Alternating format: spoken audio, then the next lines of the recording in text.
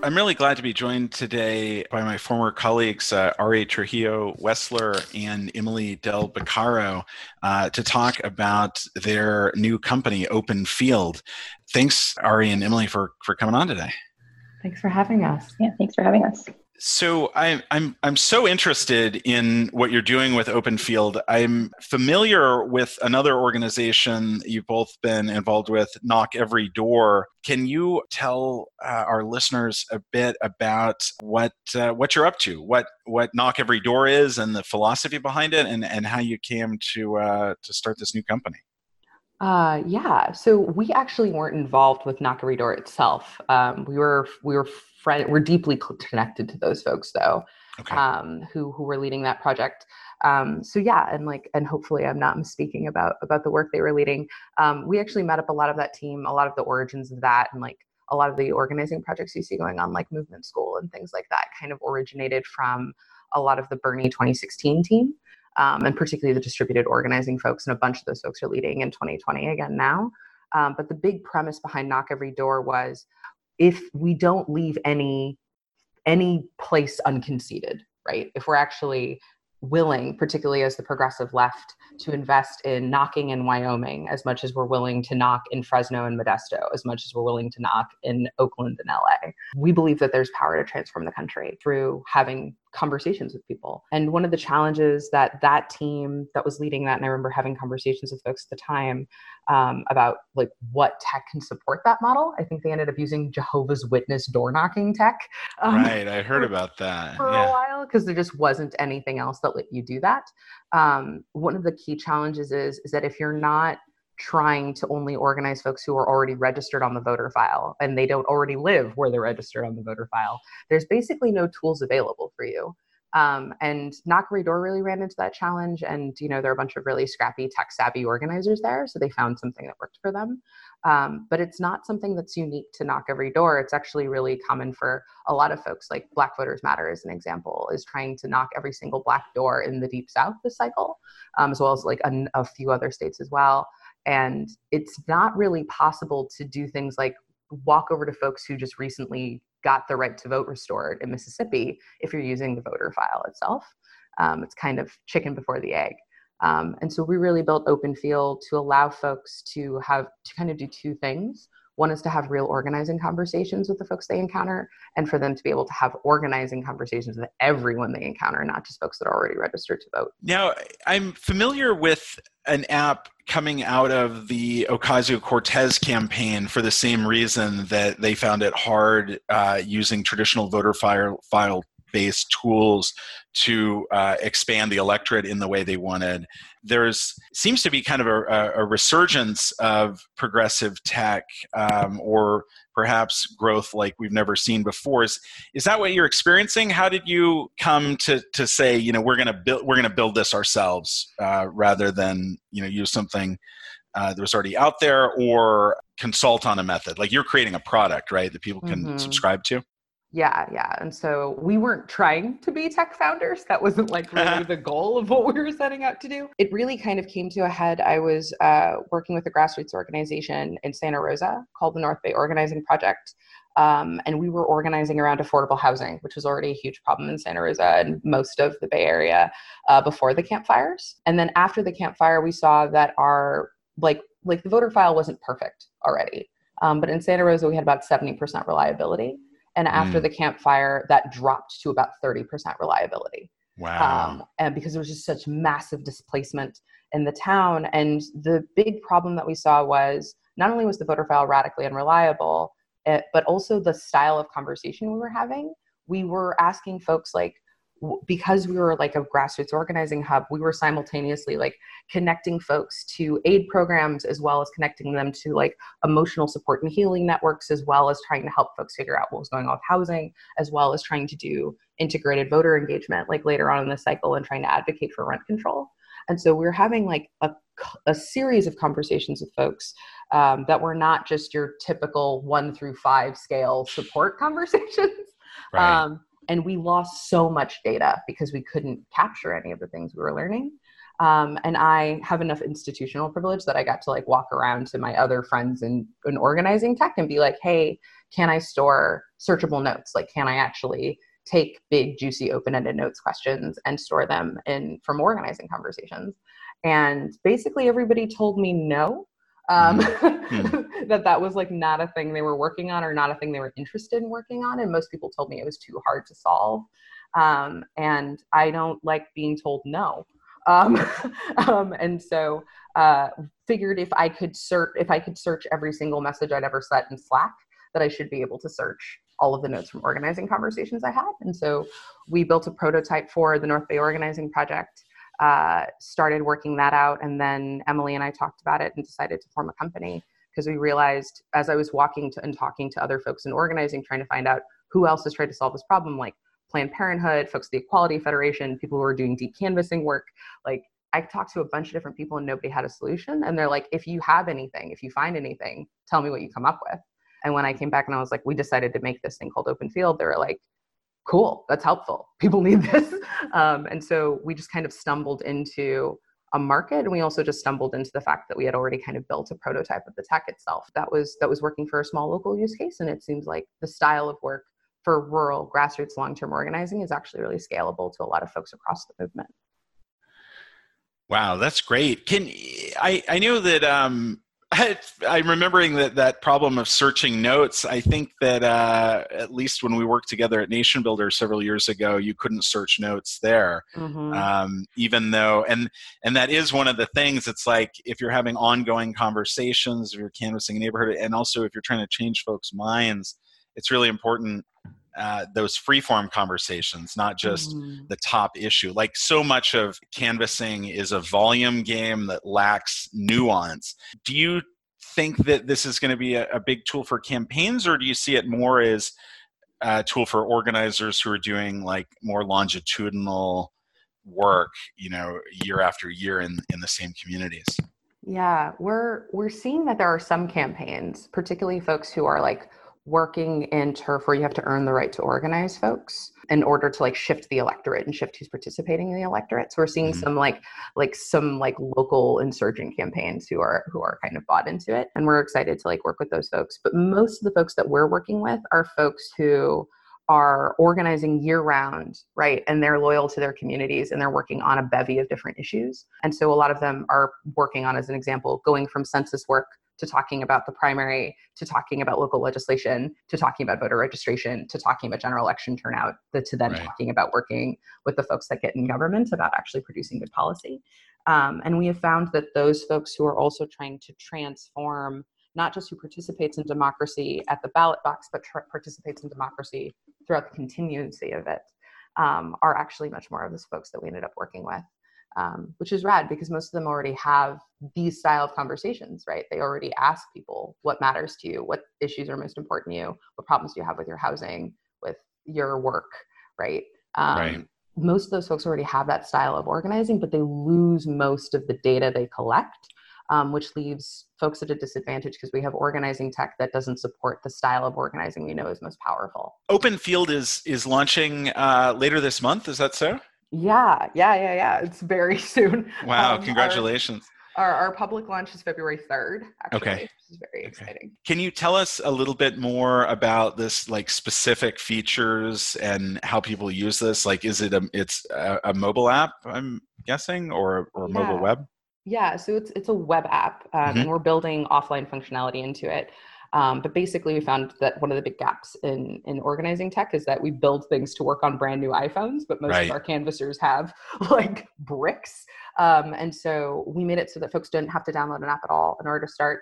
You can check out turf yourself. So literally you put in your address. We live under this idea of one conversation code links to one script and one list. And that list can be the entire state of California, the entire state of New Mexico, or it can be across multiple states. And we auto turf cut turf for folks, and they actually allow organizers to actually check out turf themselves remotely from their turf, which is like a huge bottleneck in launching. They can check out instead of having to show up and get assignments. Yeah, exactly. And it also means like if you and I are out on doors and you crush your turf and you need more doors because you've got that Jones going, you can absolutely just like check it out yourself. If I'm doing one of those contests for who can hit the most doors in one day. Exactly, right? Or even if the instance that you end up finding a bunch of folks that weren't originally in your turf that you end up wanting to talk to, you can add folks as you encounter them. You can search for people as you run into them. And also, one of the things that's really important for us is because we're based around not a voter file, but an address file. If you run into people, doors, anything like that as you're out, you can just add them as you're out there. And the final thing that's really important for us is that not only can you take those juicy open-ended notes questions, you can capture those, but you can actually see the history of them on a person's profile as well. You can search your own notes from like when you're out in the field. So when you're like trying to go to like somebody's neighborhood and you're like, I know this person is like a union organizer from this place and I remember writing it down, but I don't remember their name, that you can actually like search for that note that you wrote. And OpenField will pull that up for you. On the back end, we built a lot of analytics in so that folks can learn from the results of those open-ended notes fields. So we use natural language processing to build thematic word clouds for folks in real time. So you can see, like, if you're asking people what issues are important to them, you can see like size corresponds to frequency, like how many people are saying rent, how many people are saying Medicare for all, how many people are saying student loan debt.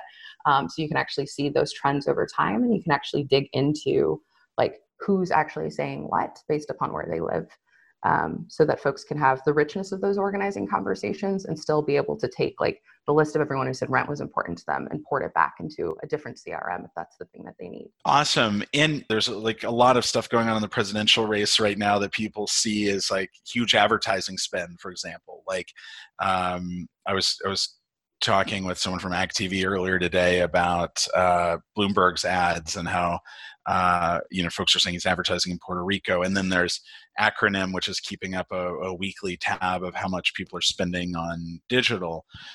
What is it about Field that's so important, and what is the change that you want to see through the introduction of OpenField? I think that digital is really important. But I think it's really good at moving folks who are already kind of with you and like getting them to take an action that already exists. Okay. I think Field is really critical for doing what Bob Moses, who was an organizing director with SNCC, to describe like what we call earning the right to organize people. So for folks who don't know why they should vote, like why should they bother, right? The system's never worked for us before. Why would I bother wasting my time with this now when I've got like 2 kids and 3 jobs? And right, and this is like 100 million people in the last presidential election. Yeah. So for those people, right, when you look at our democracy, the fundamental failing of the promise of our democracy is like access to participation first, and then actual participation second.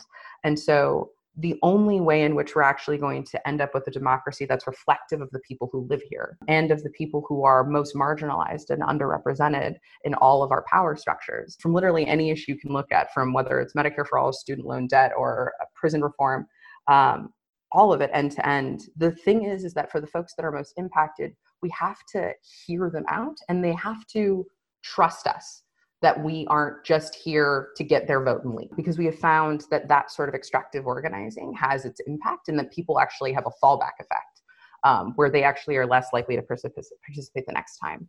And that's not what we need. We need to transform non-voters into voters, right? Like that's the margin of victory for AOC. That's the margin of victory for Barack Obama in 2008 and in 2012. It's the margin of victory for pretty much every step forward we've had in terms of any form of representation. And so Field is really critical, because in when there's fake news, there's like Russian bots, right? There's misinformation, there's the information silos, there's social media juggernauts controlling how much people get access to like opposing worldviews, if at all. We have found that the only thing that breaks is the signal through the noise is one person connecting to another person. And there's been a lot of studies, particularly about deep canvassing, the core framework of which really is built around like listening to people, reflecting the thing that you heard from them, and then connecting that back to the issues they say are important to them. But that core framework of listening and then connection is more likely to persuade people. It's 9 times more persuasive than any other method we have. Whether you're trying to move folks from being non-voters to voters, if you're trying to move people who are not supporters of something to being supportive of something. And so if we want to win, we have to connect to people. And that needs to be alongside all of those other things that are happening in terms of like digital and media and that narrative work. Right. I'm always saying that if the left could get its field and kind of advertising game strong at the same time, it'd be unstoppable, because I think you do really good work. I guess on the right, they're doing similar work, like through the evangelical movement, through churches. The left is doing it through unions. But you were talking about the concept of like earning the right to organize a community. I remember when Acorn was active, they would start, like, say they wanted to work on tenants' rights, but they might start with like a stop sign or an intersection or a particular apartment that, where someone couldn't get their needs met, and then work to meet those needs, and then kind of escalate from this, simple real world need where they could get a victory, and then escalate that to maybe a bigger policy issue where folks who got involved around those immediate needs will then come along and, whether it's protest or petition or, speak in public comment, public testimony. Is that kind of what you're talking about? Because that's a concept that sounds familiar, but I haven't been exposed to it before. Yeah. I mean, like the siblings of the Acorn model live in ACE, right? And the actions that are happening in Oakland right now with Moms for Housing is a really great example of that model. Okay. The particular model I'm describing actually is actually older than that. It kind of goes back to like that Alinsky style agitational conversation thing, where it's like you sit in somebody's living room and you ask them what's going on with them. And you eventually, over a series of conversations, are able to connect the everyday, what I think Carville calls like the kitchen table politics, right, to these larger systemic concerns, right? And so every single conversation, every single action builds a tie to systemic injustice. And then also builds like not just leadership and capacity as you have like increasing acts and actions, but also shows that you care, right? Like I didn't just knock on your door one time and ask you to vote for me. I knocked on your door and I asked you what mattered to you. And the next time I came back, I remembered that you told me your son had asthma and that, you're struggling to pay your rent and that you have to make a decision between your own diabetes medication every month and the electric bill, right? And I remembered those things. And the next time I come to talk to you, I talk to you about why Medicare for All is a great idea. And about like, here's this thing that we can do here locally, here and now, in order to make it easier for your son to get his asthma medication every single month, right? Or tying the asthma rates at your kid's school to environmental justice, right? Actually having that follow-up conversation and then making an ask of someone is something that was like really, really key to the freedom movement in the 1960s in the Deep South, in terms of actually getting folks who had been historically locked out and disenfranchised actually to get the right to vote in the first place. But also is like key to like union organizing at the turn of the century, as well as like all of the tenant organizing that Alinsky was like a really big steward of. And so this stuff goes deep with us when we're actually working generationally. We're actually focusing on our communities long term. When we're here, not just for this fight, for every fight, and are willing to tie them together. That style of organizing has been happening for a really long time, but because it's not as easily measurable, in part because there's not tech to support it, it's not championed as much. It's not as much known. And unfortunately, it's also not as well funded, even though it's the work that is actually the thing that builds the margin of victory that you need time and time again to do things like transform who is like the governor of Wisconsin, like with the fight that Block was doing in Milwaukee. That's the sort of thing that's necessary, but we often don't talk about it as prominently as we talk about the things that are easier to do, like just build a big volume of phone calls that just ask one question. Emily, I want to ask you a question. I know you have a lot of experience working with the voter file. It's something I think that a lot of people don't realize is that one of the issues we have with voter records, and one of the factors I think that Republicans appeal to when they do these voter file purges or when they support them, is because there's no true national voter file. Each state and subsidiaries of states like counties are compiling their own files and keeping those records. And it becomes a massive technical challenge. So you've had that experience dealing with that technical challenge of, who is the real voter, where are they at? And this style of tool turns that on its head, because it's more about who is this person and then how do they connect back to me, rather than starting with that list. But what have been some of your favorite challenges or victories in working on this product? Yeah, so it is a complete kind of flip to what I had previously done, which was all based on voter file. Do we have the correct information? And then go from there to build onto it. There are still some of our groups who do bring their file with them as kind of their base to learn on. But what we're seeing now is that we're working with groups, which I think for me is very exciting, that are coming and just using an address file and saying, we are going to build our list from who we encounter in the community and who we are talking to. And kind of going that route as opposed to kind of the opposite of that, and starting with kind of a profile of someone and assuming maybe they know some information about them, or, we all have in Van, our propensity to vote score and kind of which way we lean, but they're starting at kind of the opposite of that and saying, I'm going to go talk to you and just see, who you are, will you talk to me, and kind of what is important to you, like Ari was saying, kind of doing that opposite and just saying, because I don't have any names on my list, I need to talk to everybody. So I'm going to go to this neighborhood and knock on every single door that's there. It's kind of more representative of who is actually in your community and who you're talking to. And that for me has kind of been the most exciting thing, as opposed to just using that base voter file. Awesome. Yeah, it was so crazy with the Ocasio-Cortez race, how they were able to just dramatically, like, double-digit increase in voter turnout in the primary that's normally really only the folks who are most tuned in. And I like, Ari, what you said about the like digital and other forms of advertising, like kind of confirming things for the base, like letting people know what's going on, and to move someone who's maybe never voted or hasn't voted in several years or has had problems with their voting status. Much more engagement is required. And I like, accountability is good, I think, because this is going to help people be more effective in their canvasses when they have that data at their fingertips. I've always loved, like, the ability to search, for the past conversation history. It's like one thing I love about Twitter, and being able to do that at doors. Now it's just incumbent on everyone to actually hit the doors frequently enough that they get that data. Yeah, absolutely. And I think the thing that's coolest about having the notes themselves and being able to be like, what issues are important to you, is that I'm reminded of this organizing story of, like, the Young Lords, that were like a radical Puerto Rican group in the 70s. And they originally got together and they were like, great, we're going to do, here are the issues that we think are most important. It's like policing and the cops and the drug dealers, and these are the things. And they had a community summit, and everybody was like, we need you to take out the trash. Right? Like, and it's like, we still have a version of that now, right? Like we show up and this is true with the North Bay Organizing Project. We went around knocking on doors, talking about rent control. And the biggest thing that we heard that we weren't expecting was people talking about, like, basic infrastructure, like an absence of sidewalks, particularly in the communities of color, and about how unsafe it was for kids to walk from school and how stressful that was for these parents who are just trying to get through a regular everyday, and, like, an absence of, like, streetlights and things like that. And that's absolutely tied to the same systemic injustices that go with, like, a lack of access to safe, affordable housing. And that wasn't the thing we were there. That was not the question we were asking, but it was the thing we kept hearing.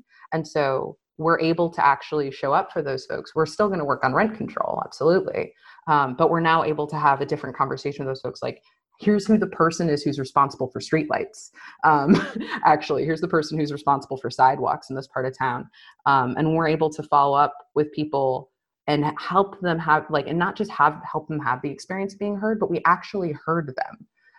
It really changes how they think about that next conversation with us. Right. And it really changes how they respond when we actually do ask them to do something, as opposed to most organizations, I feel like, show up, and campaigns in particular show up, and they're just bad relationships. They just show up asking for something and they don't provide anything.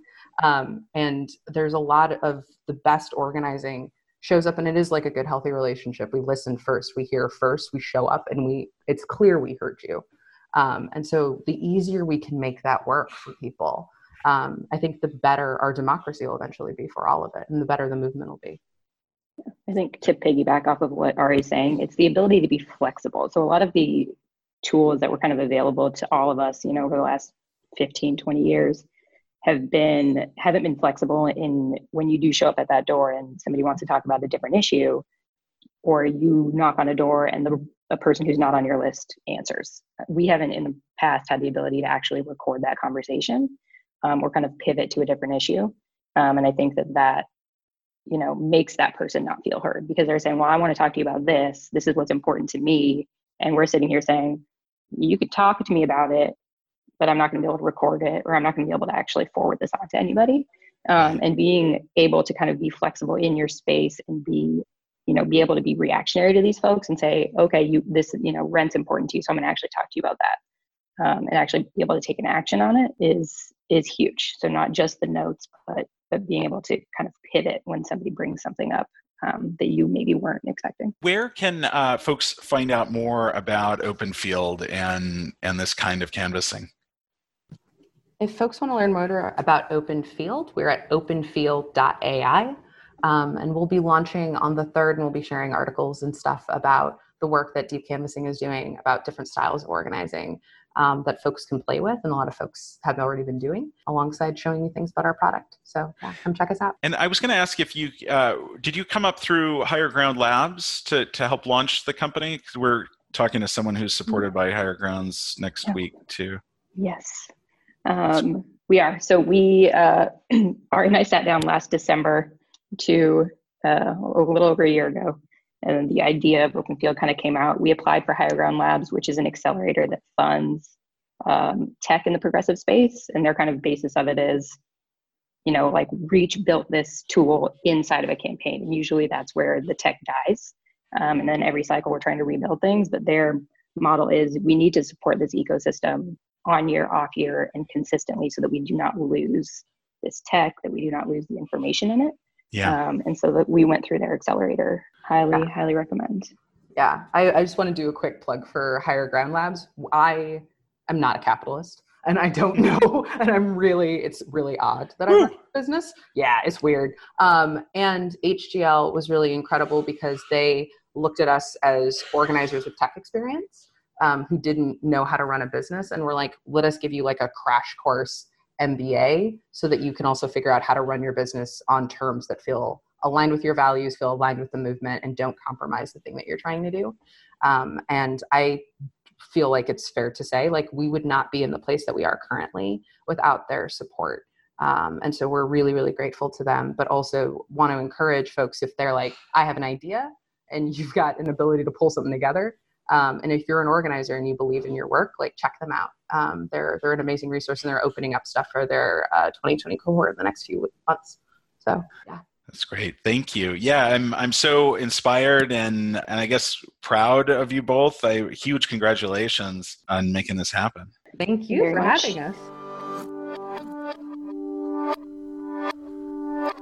That was a great conversation with Ari and Emily, and so I don't want to take up too much time with anything else, but I did have one story that I wanted to flag from Slate, and we'll include this in our show notes.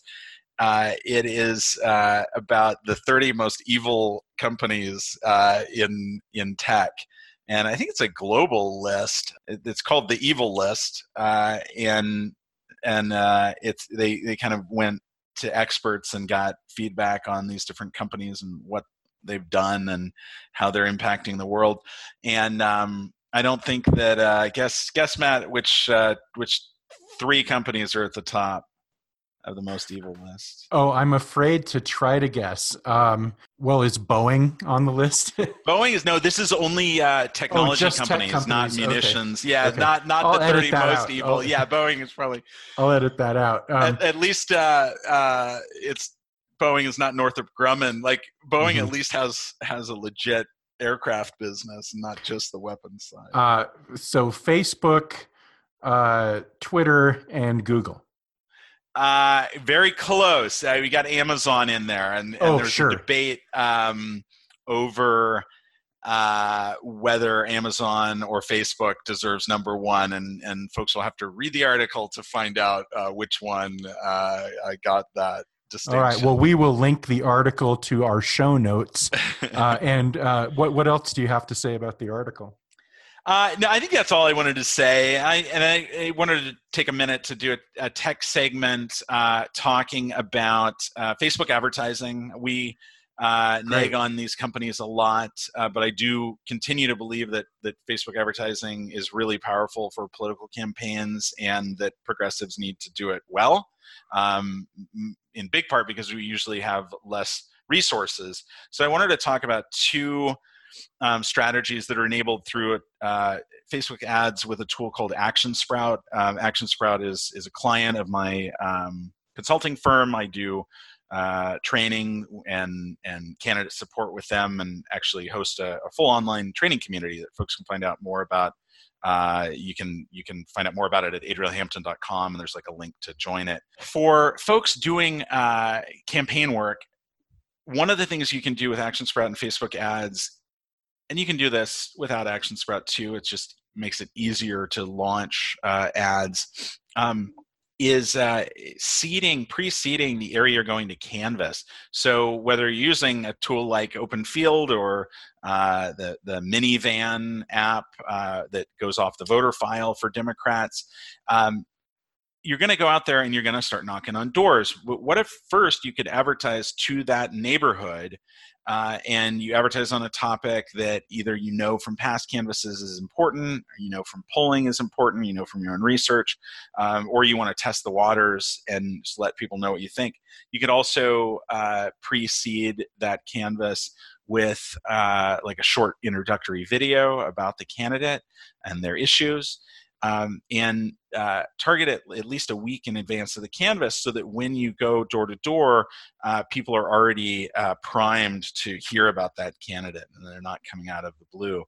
So that's one strategy, and it's as simple as launching an ad and picking the neighborhood in Action Sprout. If you're doing it in Facebook, some neighborhoods are supported, but a lot of your work will be like zip code and proximity based when you're targeting in the Facebook ads interface. So the second kind of Facebook advertising that I think is really beneficial, and again, I use Action Sprout to launch these multivariate ads. And multivariate is just you've got different variables on your ads. Instead of giving one ad to everyone, you might try 5 different news stories about 5 different issues that are important to you. And then you target those to 5 different audiences. And these audiences might be ideological, they might be demographic, and they might be geographic. But typically when I'm doing message testing, I want it to be like ideological differences. So I'll target like environmentalists, and I'll target people who are more interested in liberal to progressive thought. And then I might do some demographics as well, like older women, younger women. And then I might try something like English as a second language. By having several different audiences and several different messages, you can then, after just a few days of spending, once about 500 people have interacted with your ad, you can determine which of these is most effective. It's real time. It's a microcosm. You're finding these, 500 people who fit your demographic or your ideological target, and you know which of these 5 issues is resonating best with them. And then you can train your other messaging around that. So those are things I wanted to share. It's the kind of stuff that we cover in my training network. Again, you can find that resource through adrielhampton.com.